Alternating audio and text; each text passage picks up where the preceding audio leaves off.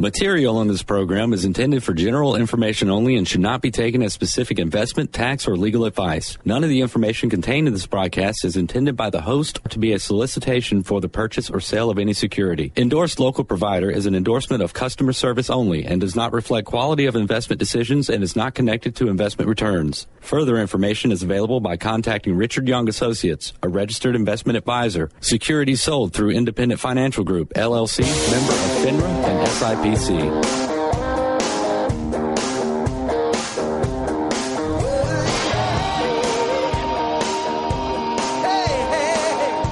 Welcome to Money MD, where the money doctors are in the house and giving out prescriptions for better financial health and making smart decisions with your money. We give common sense solutions to your complex problems. I'm Steve Marbert, a certified financial planner and an investment advisor with over 20 years' experience in providing financial planning and investment advice. And I'm John Travis. I'm a Dave Ramsey local provider. Also have an MBA in finance and have been helping corporations and individuals with planning for over 20 years. And I'm Gordon Leopard, financial advisor with Richard Young Associates. Great day, guys. Yeah, good Saturday. It is a great Saturday. Isn't it another great football Saturday? Yeah, some big games today. There are. We'll jump right in there. Let me do this, though, and say that, hey, we're excited for everybody listening to us today on our weekly radio show, like every Saturday right here from 9 to 10 a.m. We're also streaming, right? Yeah, you can get our website, moneymd.net, and we have a link in the top right-hand corner. Also have a link to our podcast, so if you're not able to listen to a certain Saturday, you can go back and check us out. And email us your questions at info@moneymd.net or link to us there on our website, moneymd.net. We'd love to hear from you and love to have your questions. It's kind of another fun Saturday, hey. Carolina didn't lose last week. Could be a scary Saturday, too, though. Great Could be. Great trick or weekend. treat. Little Halloween action. Oh, a little Halloween action. What a great football season, though. One of the local teams now has just moved up to Coastal Carolina, I think, is number one. Number 3 in the country. In the FBS? Yeah, Coastal Carolina's having a fantastic year. They're undefeated. And Clemson's doing okay also. Pretty decent. Clemson's holding their own. Squeak by Miami. We could just squeak by Miami. Everybody was thinking that was going to be a close game. Man, and that was a beatdown. Ouch. Very impressive. That was like a Category 5 rolling in South Florida. The Hurricanes got, Hurricane Andrew. Some definite hurricane action there. Well, let's hope they repeat that up at North Carolina State. Yeah. NC State. That's going to be... Could be a little bit of a test, but you never can tell. You wouldn't think. If they show up like they did in Miami, of course, it won't be a problem. Well, and Georgia's at Florida. Yeah. Where's Carolina? Texas A&M. So tough. That could be a tough game. Yeah. You never can tell. College Station. That's right. So we keep our fingers crossed for all three teams. And Georgia Tech plays... Who do they play? I don't know, but what a great win last week. They took down Florida State. Us Clemson fans, we are happy about that. I bet you are. Because Florida State, they've been our nemesis for quite a while here. And Georgia Tech has Virginia. Okay. Yeah. There you go. All right. Well, another great football Saturday, but also a great Saturday for more prescriptions for your financial health, and we're here with them. In fact, guys, one of the first things we're going to start off talking about is the 5 insurance myths and how they can cost you big. Mm-hmm. People don't really, these are homeowners insurance myths, and people don't really understand homeowners insurance, I've found. In my 20 years in this business, people just think, okay, it covers whatever happens to your house. Well, there's a lot more to it than that. There's the liability part. There's up to $100,000 of liability. There's a lot of details, and there's a lot of things that it doesn't cover, and these are the myths that people have. So we're going to dig into those. You really need to understand those because those could be a disaster if you have a disaster. Yeah, it could cost you a lot of money. Sure could. And we're going to follow up with an article about do-it-yourself investing. And, guys, there's a lot of different ways to invest out there. There's a lot of choices, and some of them have some risk. And there are folks that do it on their own, investing-wise, and some of them can be successful, but we're going to kind of show you some of the pitfalls that we see and kind of highlight some of those risks associated with that. That's right. And last week, we talked about how the Affordable Care Act is going to affect premiums across the board, with health care. And this week, we're going to take a look at Social Security benefits and whether or not they're going to be going up. And good news. And Medicare, right? Yeah. Right, and Medicare, how that's going to affect the overall situation. So. Yeah, that'll be interesting because, everybody, there's a lot of people out there depending on Social Security, and question is, are you going to get a raise next year? We'll answer that. Ouch. Yeah.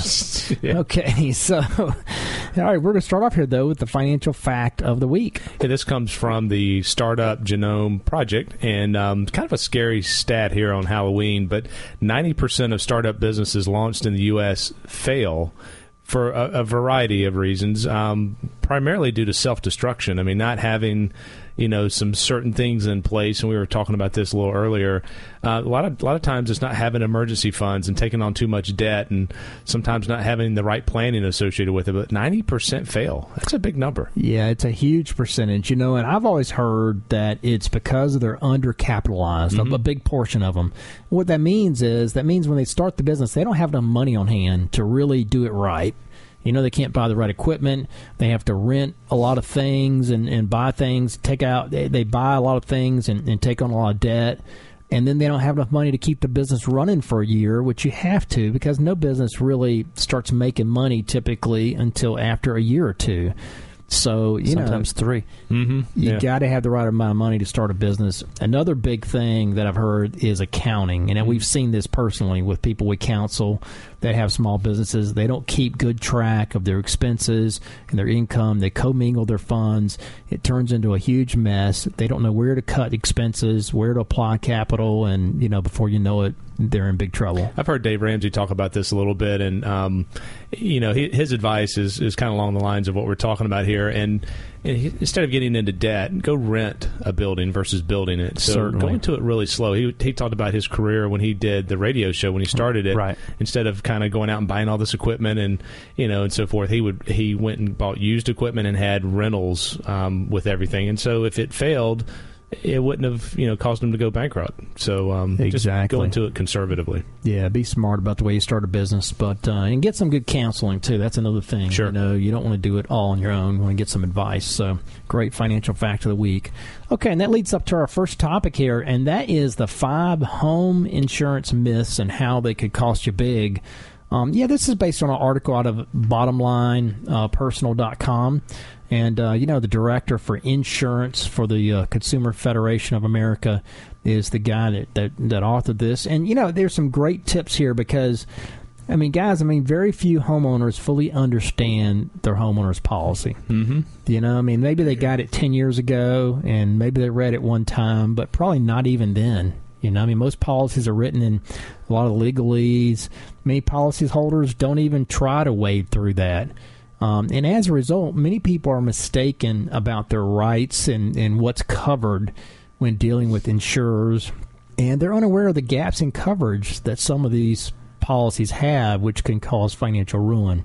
So, this problem is getting worse because insurers have made some major changes to policies over the last few years. And those changes have kind of escaped the notice of most customers. So we're going to talk about 5 of the most common and potentially costly insurance myths. So here we are with number 1. Myth number 1 is if my home is destroyed, my insurance will pay what it costs to rebuild it. Sounds kind of straightforward, right? You would think. Yeah, but prior to Hurricane Andrew, which is back in 1992, off the coast of Florida, most policies provided guaranteed replacement costs. So whatever it costs to build back, they would pay it. But, that's changed, and this guarantee is no longer offered in the vast majority of policies. And these days, most policies cover up to a dollar figure that's specifically listed inside the policy. Some places will give you a 20% above that, but, there's some factors which we're going to talk about that could take the cost even above that. So, that's not the case anymore. You need to make sure you have certain coverages in order to rebuild. Yeah, you got to be aware of what it actually covers. And, even homeowners who are aware of the change, they tend to assume that they're safe as long as the coverage amount listed on the policy is kind of in line with the typical cost of rebuilding a home like theirs. Unfortunately, because of the phenomenon called damage surge, or demand surge, that might not be sufficient. So this is one of those phenomena where if you have a major disaster, a whole bunch of homes in your area are hurt or damaged, and so what happens is the cost of rebuilding skyrockets, sometimes up by more than 50%. So the value listed on your policy becomes insufficient. Like in our area, we had hail damage here maybe 10 years ago. A lot of homes had hail damage. Well, to get a roofer to come in and repair your house or to replace your roof, that cost went up dramatically because demand had gone up. So you may not have had adequate coverage, and what the insurer would pay to get it replaced. Also, insurers have been eliminating the building code coverage from policies. When a home is more than 50% destroyed, it has to be rebuilt to the current building codes. Well, not the codes that were in effect whenever the home was originally constructed. And what that means is, without the code coverage, a policy will not pay any added cost to upgrade to the stricter building codes. So, the question is, what do you do about that? Well, first you need to ask your insurer if it offers demand surge rider, especially if your home's in an area where hurricanes are common or wildfires, for example, or floods. And then you need to consider, how old your home is and what it would cost to rebuild a home similar to yours today in your area up to the current building codes. You might go down to the town office also and the planning office and ask, whether the building codes have changed dramatically since your home was built. But either way, you want to ask your insurance agent for a rider, and have that discussion with your insurance agent. So anyway, we'll continue the discussion when we come back from the break. But if you have questions, you can email us at info@moneymd.net, or you can give us a call at Richard Young Associates, 706-739-0725. You're listening to Money MD. We'll be right back after these messages. Stay with us.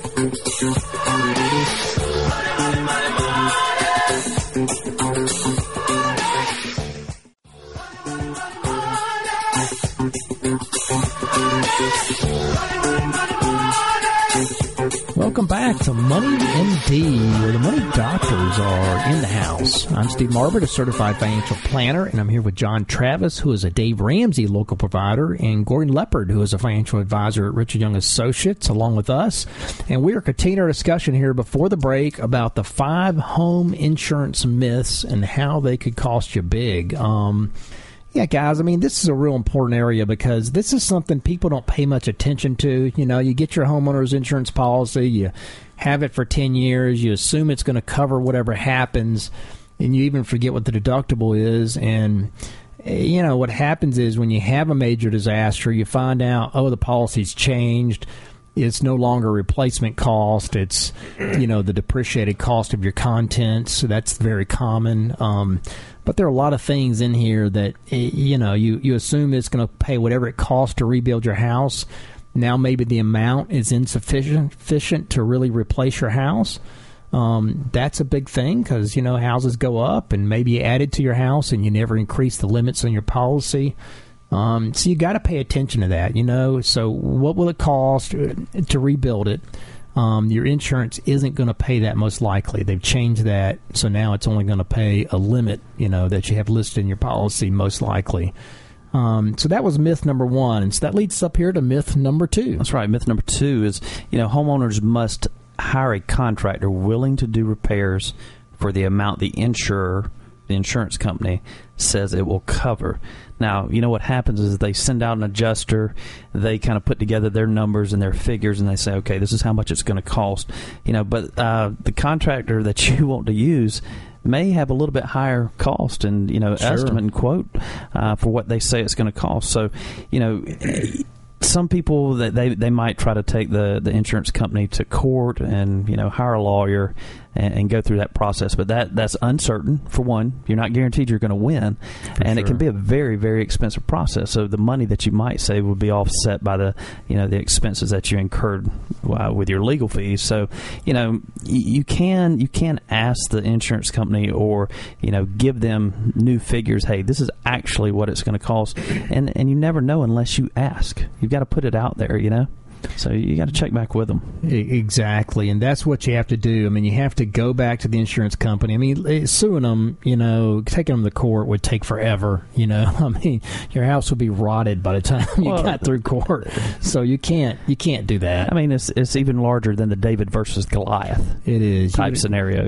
You don't want to have to fight your insurance company in court. I mean, so yeah, the right thing to do is contact your insurance claims department.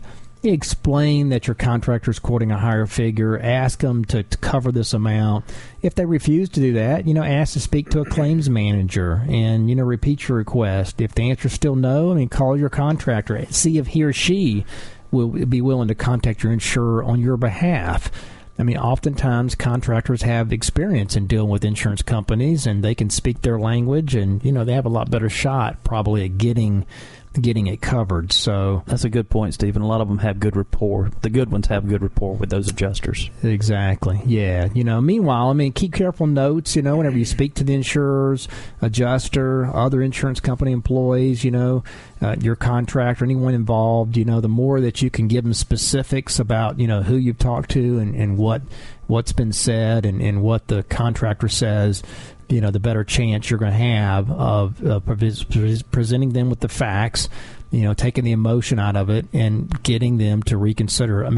Insurance companies, I think, oftentimes try to lowball, it's their job. The adjuster's job is to, somewhat is to keep the cost down. They're on the insurance company's side. Yeah. Right, right. So don't take the first offer they give you. You could push back on that and often get a lot more money.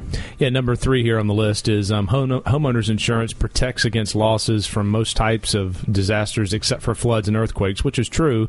Obviously homeowners who live in or near flood zones or earthquake-prone areas, they're generally aware they're not financially protected against these type of disasters, unless, of course, you have additional insurance. What they may not be aware of is, your policy doesn't cover things like, nuclear explosions. That's a little scary. Yeah, I guess war. Most people know about that. But there's some other ones that are more mundane that you see about in the news. Mudslides, landslides, sinkholes, riots, which unfortunately have happened more recently. So, I would say sitting down with your agent, making sure you understand what is covered and what's not covered, because it's not, in some cases, clear. Yeah, the nuclear one really concerns me. Yeah. You never know nowadays, Yeah, I know. So, but yeah, those folks in Ferguson, Missouri, for instance, I guess they didn't have their stores, if they had their stores looted, they probably didn't get covered. I don't know.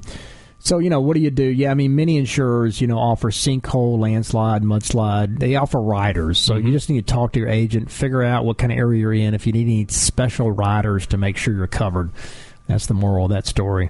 All right, the next myth here is my homeowner's insurance will pay the bills if someone is injured on my property. A lot of people know that there's a $100,000 liability coverage typically that's attached to a homeowner's policy. But, there's some big gaps in that liability component as well. Your policy does not cover injuries to members of your household, for example.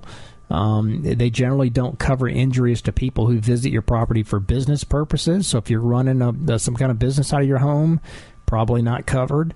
Also, policies increasingly exclude injuries for trampolines, tree houses, zip lines.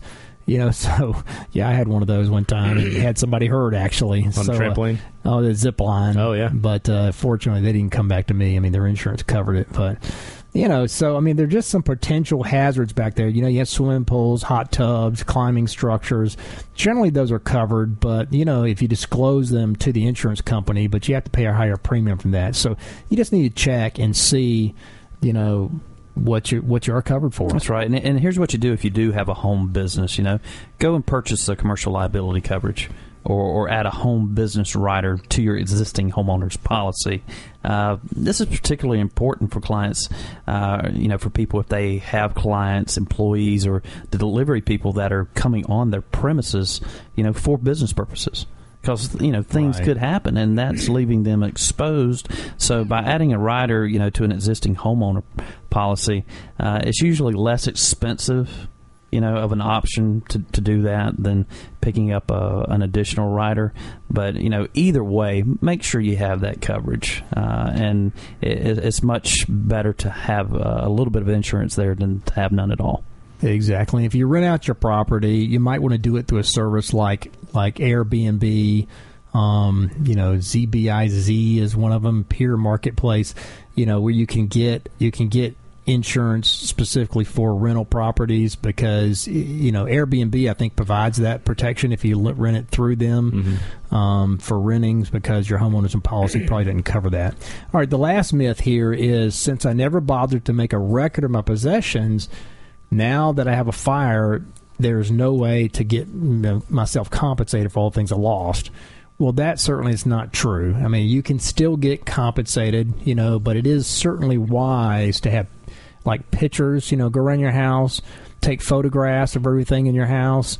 I mean, nowadays with smartphones, it takes no time. Walk around your house right now, take a picture of every single room from several angles, 15 minutes, you're done. You got a record of everything all the major things in your house. That's what you need to do. But you can still get it covered if you can remember everything. Just, get pictures from relatives, get pictures from, Christmas and all the times when you do take pictures in your house if you had that disaster. And, you can still get covered, but it's just a lot harder. So just go around your house right now and just take pictures. That's kind of the moral of the story there. Okay, good topic, but that leads us up here to our question of the week. Yeah, this question kind of revolves around Dave Ramsey a little bit. He talks a lot on the radio about historical returns. 12% is the number that he uses. So the question is, I'm an aggressive investor, and from a planning standpoint, should I use 12% for my rate of return? That's a little high. I mean, obviously, historically, when you go back decades, you can make a case that 12% is a number that has been achieved historically, but looking at it going forward, it would be very challenging. Yes, it would not be, in our opinion, wise to use 12%. Certainly not. Yeah. Maybe 7-8%. Be conservative. If you use 12%, most scenarios look really good. If you pull it back to 7 or 8%, then it gets it back into more of a situation that you have to maybe save a little bit more, or do some other things in order to hit that goal. So, 12% is a little high, even though it's been historically that. I mean, Dave has a good point, and I understand where he's coming from, but planning-wise. Yeah, it depends on what time period you're looking at. And if you look at the last 30 years, you might get 12, or a 30-year period from the 70s to the 90s or something. But, yeah, I mean, time period is very important, and you don't know if you're going to go through 10 years where you only make 7 or 5 in the market. You don't know what the market's going to give you between now and retirement. So be conservative is kind of the moral of the story. And, 12 would not be conservative. That's he catches a lot of heat over that. I hear him talk about it a lot, and he's looking back at historical numbers, and we don't try to predict the future, but planning standpoint, I think you ought to be a little bit more conservative. There you go.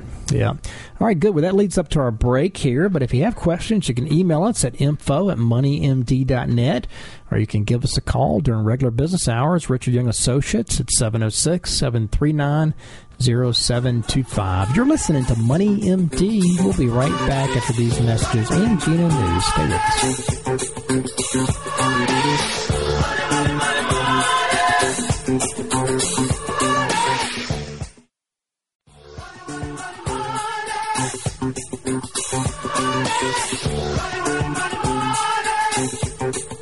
Welcome back to Money MD, where the money doctors are in the house. I'm Steve Marbert, a certified financial planner, and I'm here with John Travis, who is a Dave Ramsey local provider, and Gordon Leopard, who is a financial advisor with us at Richard Young Associates. And we're going to lead off our next segment here with a new topic, and that is why do-it-yourself investment management could be a little bit of a risk. Could be. Right? Could be. There's some people that can do it. No, definitely. I mean, there's some guys that, have the right fortitude. Yeah, and ladies. There's some people that are wired and cut out to do it, but many people are not. It takes discipline. I think that's the biggest thing I see is discipline, but we'll get into this, and we'll talk about it. And a little bit of knowledge.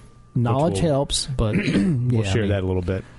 The ability to take your hand off the wheel is really important. And breathe. Off the button. That's right. Off the button. That's right. Yeah. So this article comes from Marketing Pro. It's a service that we subscribe to. Has some good content, and this is a good topic here. And if you ever have the inkling to manage your investments on your own, you may want to reconsider and think about it. Do-it-yourself investment management is generally a bad idea for the retail investor for quite a few reasons. I mean, there's a lot of things out there we're going to talk about. One of them is getting caught up in the moment. I mean, when you're watching your investments day to day, you can lose a sense of historical perspective. I think that's so important. And that's one thing, is the knowledge piece I was just talking about, is the history, a little bit, understanding the history of the markets. And 2011 begins to seem like ancient history, let alone 2008.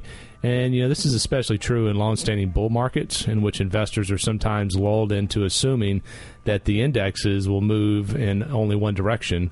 And that goes the other way as well. In 2008, people thought it could only go down. So, getting caught up in the moment can be a risk. Yeah, I mean, I think one of the problems people have is they don't have a good knowledge of history, and they don't have a good memory of history. They don't study history very well, when it comes to markets. And so, particularly for a young person, for example, I mean, think about somebody that's under the age of 30. They've never even seen the Fed raise interest rates. And they don't even know what that looks like. They're about to. And they're about to. But they don't know, they don't remember 9/11. They don't remember that bear market. They don't remember the 90s when the markets took off and, bubbles were created. There's so many things that you really have to have a good understanding of history. And people don't study the Great Depression. They thought last time the market went down in 2008, it wasn't going to recover. And you were hearing people out there saying, it'll be 10 or 20 years before the market recovers. Well, no, that's not history, right? We talked about that. Even in the Great Depression, if you were diversified, it recovered in 4.5 years. But you had to be diversified. That's right.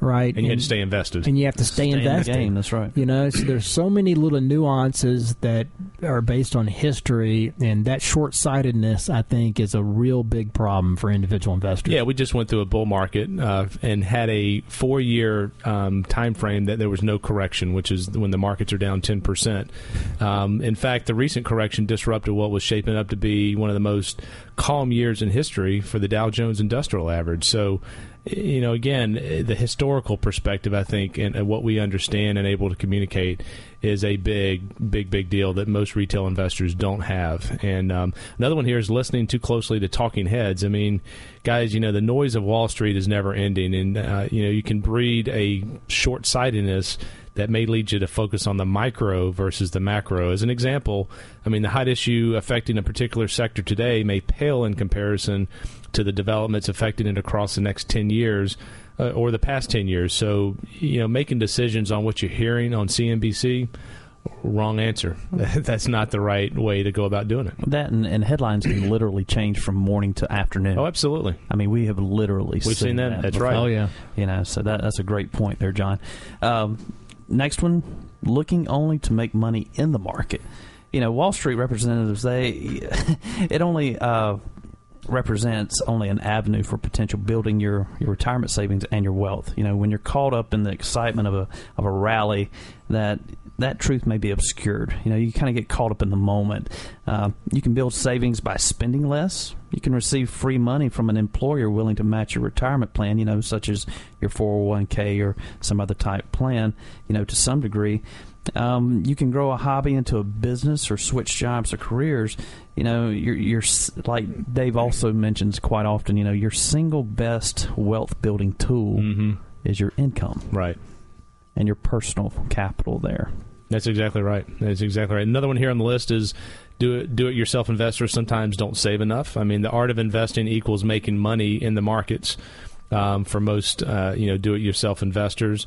But you also got to look at the savings piece of it. Subscribing to that mentality may dissuade you from saving more than you should. So, Dave recommends 15%, Dave Ramsey, and that's what we do as well. And it's a hard number to hit, but you got to start somewhere. And so savings is a key piece that a lot of retail investors miss.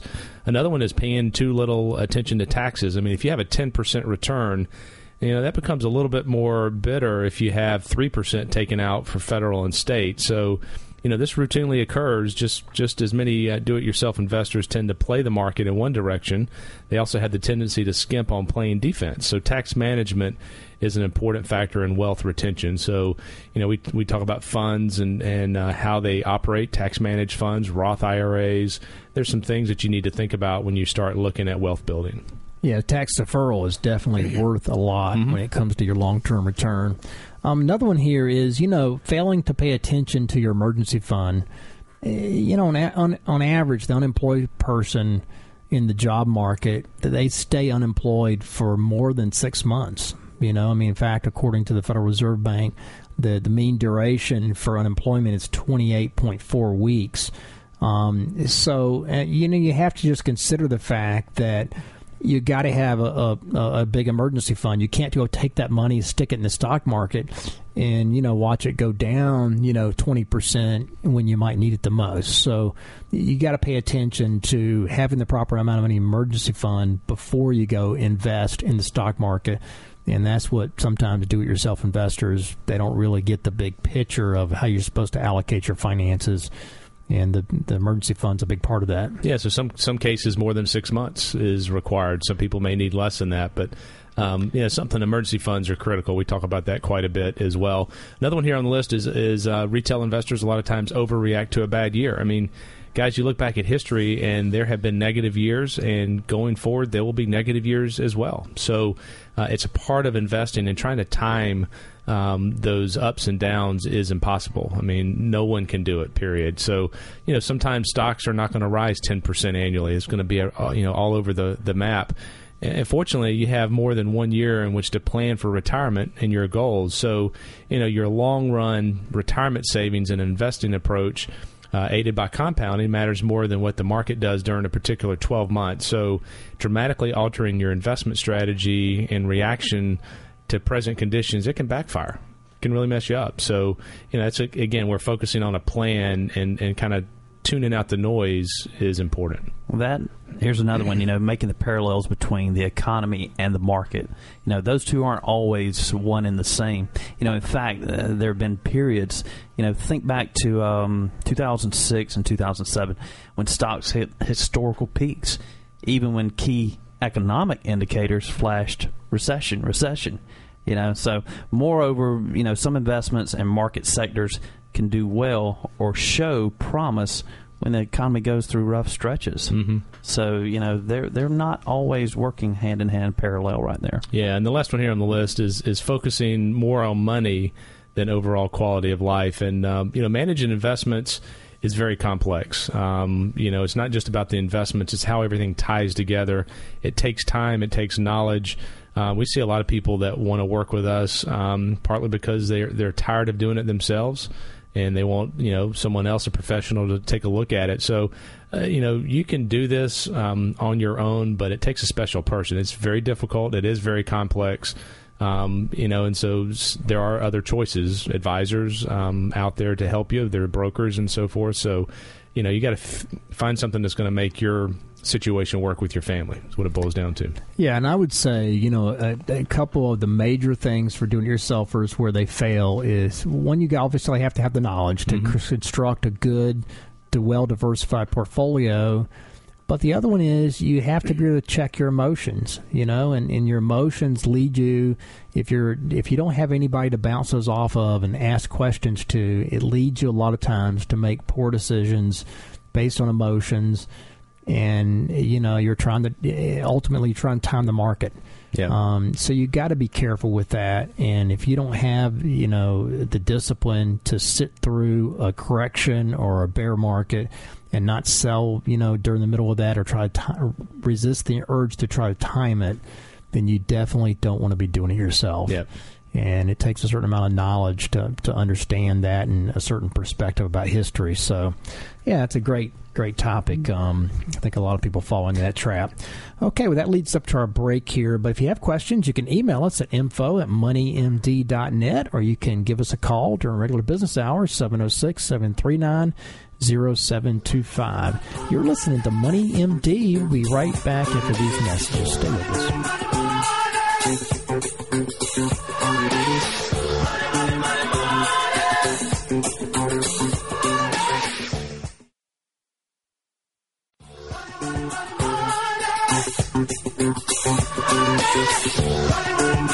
Welcome back to Money MD, where the money doctors are in the house. I'm Steve Marver, a certified financial planner, and I'm here with John Travis, who is a Dave Ramsey local provider, and Gordon Leopard, who is a financial advisor at Richard Young Associates, along with us. And we are starting off our last segment here with a new topic. But first, we're going to do the prescription of the week. Yeah, this prescription has to do with fraud and people phishing to get information. So real succinctly, when someone asks for information via phone or email, don't give it to them until you can verify who they are. I had a client who sent me an email and said that they had someone that was asking questions posing as the IRS, and they wanted information. And so we obviously said, don't give that to them. Go directly to the IRS, go to their website, go to their phone numbers. There's places that you can report fraud. We're going to put that on our website. You can check that out with the IRS. But prescription is don't open up attachments. Don't give information out over the phone. Emails. There's so many people, and you think about it. If they do, 2 million, email blasts, there's probably going to be 5 people that answer them, right? And that's all they need. Doesn't take many. No, it does. A very, very small percentage, but just on. I made the mistake probably 4 or 5 years ago of opening up an attachment from UPS. I remember saying they had an issue with the shipment, and clicked on it, and it messed up my computer. So I don't ever do that. So go back directly to UPS. Go to their website. Use their tools directly associated with it. So. Yeah, it's gotten to be so prevalent now with email and the internet. I mean, there are just so many phishing emails that come out. I get 2 or 3 of them a day. Oh, I do too. Attachments that want to, you open the attachment, it's going to probably stick some kind of virus on your computer that will send them, will search for your passwords and your information. So you haven't gotten the stuff emailed or wired over from England or Africa no, or wherever? I've never gotten one of those awards or one of those, no, that's right. Big they just grants. Needed some place to send it. The $1 million, I know, that's all they need is your bank account information. Yeah. It's crazy. I mean, I even got a letter in the mail just yesterday that Experian had been hacked. And our son's information was taken out from Experian, was downloaded, and so they were giving him a free year of credit monitoring. But I mean, they are the credit agency. How nice of them. Isn't that reassuring? Yeah, I mean, they're the credit reporting agency. Experian, they're one of the big ones. So well, it just goes to show you anybody can be hacked. You got to be ever so vigilant about your information out there. And so there's a number here, right? There's 888-382-1222, or you can go to irs.gov to report. That's specifically for the IRS phishing. Phishing for the IRS. We'll have that on our website and as well. Even be cautious of emails that you get, that are from friends that may just have a link only. Oh, yeah. Right. Send them a text or give them a call. Say, hey, did you send me this link? And more times than not, you'll find out that their email account was probably hacked. Sure, absolutely. Yeah, done that on a number of occasions. So be careful out there, no doubt. Good prescription of the week. Okay, and that leads up to our last topic here, and that is Social Security benefits for 2016. Will they go up? You have good news, right? Will they not? Well, Steve, you posed a great question at the beginning of the radio show here that kind of hopefully it kept people hanging around for a little while. So, will they go up or will they go down? Well, let's get into it. The Social Security Administration, they recently made their announcement that everyone was kind of thinking about already. And thanks to falling energy prices and just the way that everything else is kind of going, the nation's 65 million Social Security recipients will not be getting a cost of living increase in 2016. Nothing. And, this is the first time that's happened since 2011. And since the law provides that when benefits don't go up, the maximum wage on which Social Security taxes is imposed can't rise either. And so that will remain at $118,500. Well, that's the good news for higher income earners. Yeah, but there's also some other things out there. Medicare, there's 30% of Medicare recipients that are going to have a premium increase as much as 50%. That's hard to believe. It is. I mean, I would be interested in what those situations were, but 70% of the people won't have any changes. But 30% are going to have a big surprise when they get their first, bill. Yeah, so a third of Medicare recipients will pay up to 50% more for their premiums for Part B Medicare. That's hard to believe. Yeah, but the Department of Health and Human Services, they're expected to announce that, here in early November, so it's coming right up, that, costs could go up that much. And it's because of some weird law. It's like a, hold harmless provision of the, the law. I mean, we'll get into that here in a minute, but it's a weird deal. And, what it means is basically if you're one of those higher income earners and you pay the higher Medicare premiums, all of the increase may fall on your shoulders for the whole 100%, for the rest of the folks in the program, because there's some law that prevents the lower income earners from seeing an increase. If their Social Security didn't also go up. So means testing is already happening. It's already happening. There you go. Without actually calling it. That's exactly right. But there's a separate law that provides that premiums paid by all Medicare recipients combined must cover 25% of the cost of Part B that we're talking about, which pays for, physicians and outpatient services.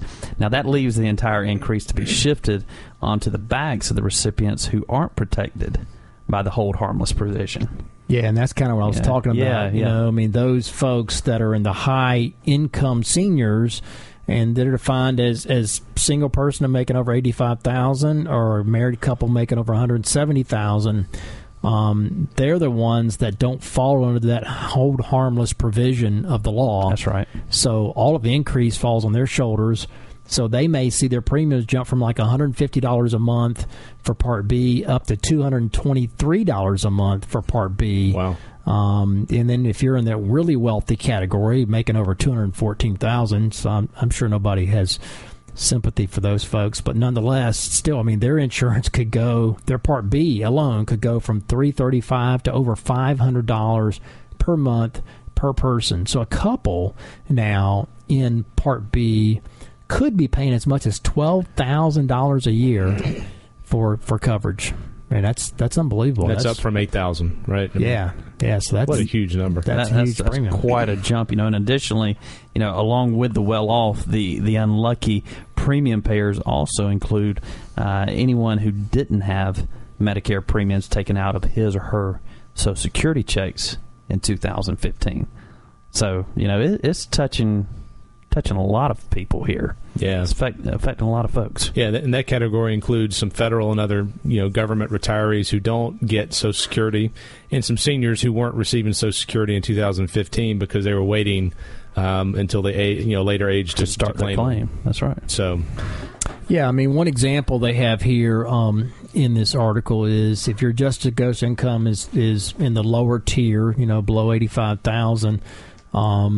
Then your 2016 premium would have been $159 a month compared to $104 per month by somebody that started in 2015. So there's kind of a donut hole here, I guess. If you're starting new, you're not under the provision, and you may see the higher premium, which is 50% higher than somebody that started last year. So basically, they're telling you you're not missing anything.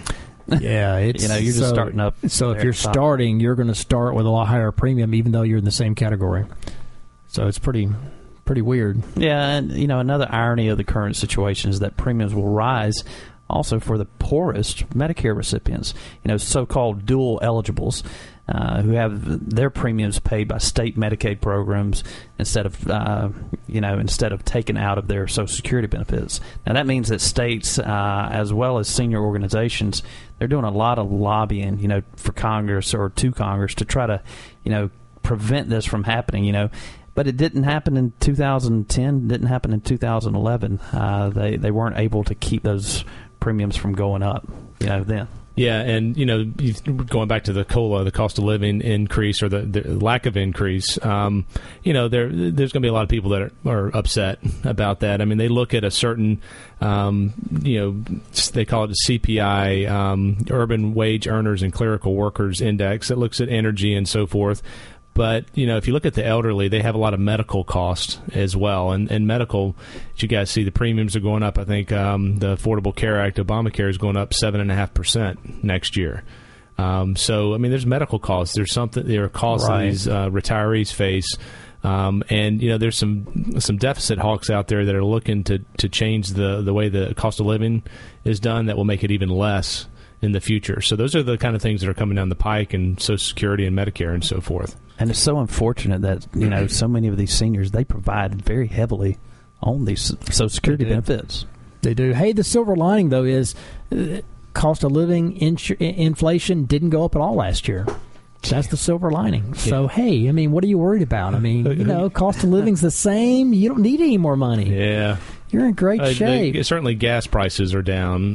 That's probably that's the big thing that has food prices aren't. Medical's not down. So it's the way they measure it. It's the way they measure it, exactly. So yeah, a little bit of pain in today's report, but hang in there. There's always next year, and maybe inflation will be high and you'll get a raise. Oh, boy. All right. Well, that's been this week's edition of Money MD. Tune in next Saturday from 9 to 10 a.m. to hear more prescriptions for your financial health. Check us out on our website, moneymd.net, and email us your questions. We'd love to hear from you. You can email us at info@moneymd.net or give us a call, 706-739-0725. You're listening to Money MD. Have a great weekend. Have a good one. Ladies and gentlemen, material on this program is intended for general information only and should not be taken as specific investment, tax, or legal advice. None of the information contained in this broadcast is intended by the host to be a solicitation for the purchase or sale of any security. Endorsed local provider is an endorsement of customer service only and does not reflect quality of investment decisions and is not connected to investment returns. Further information is available by contacting Richard Young Associates, a registered investment advisor. Securities sold through Independent Financial Group, LLC, member of FINRA and SIPC.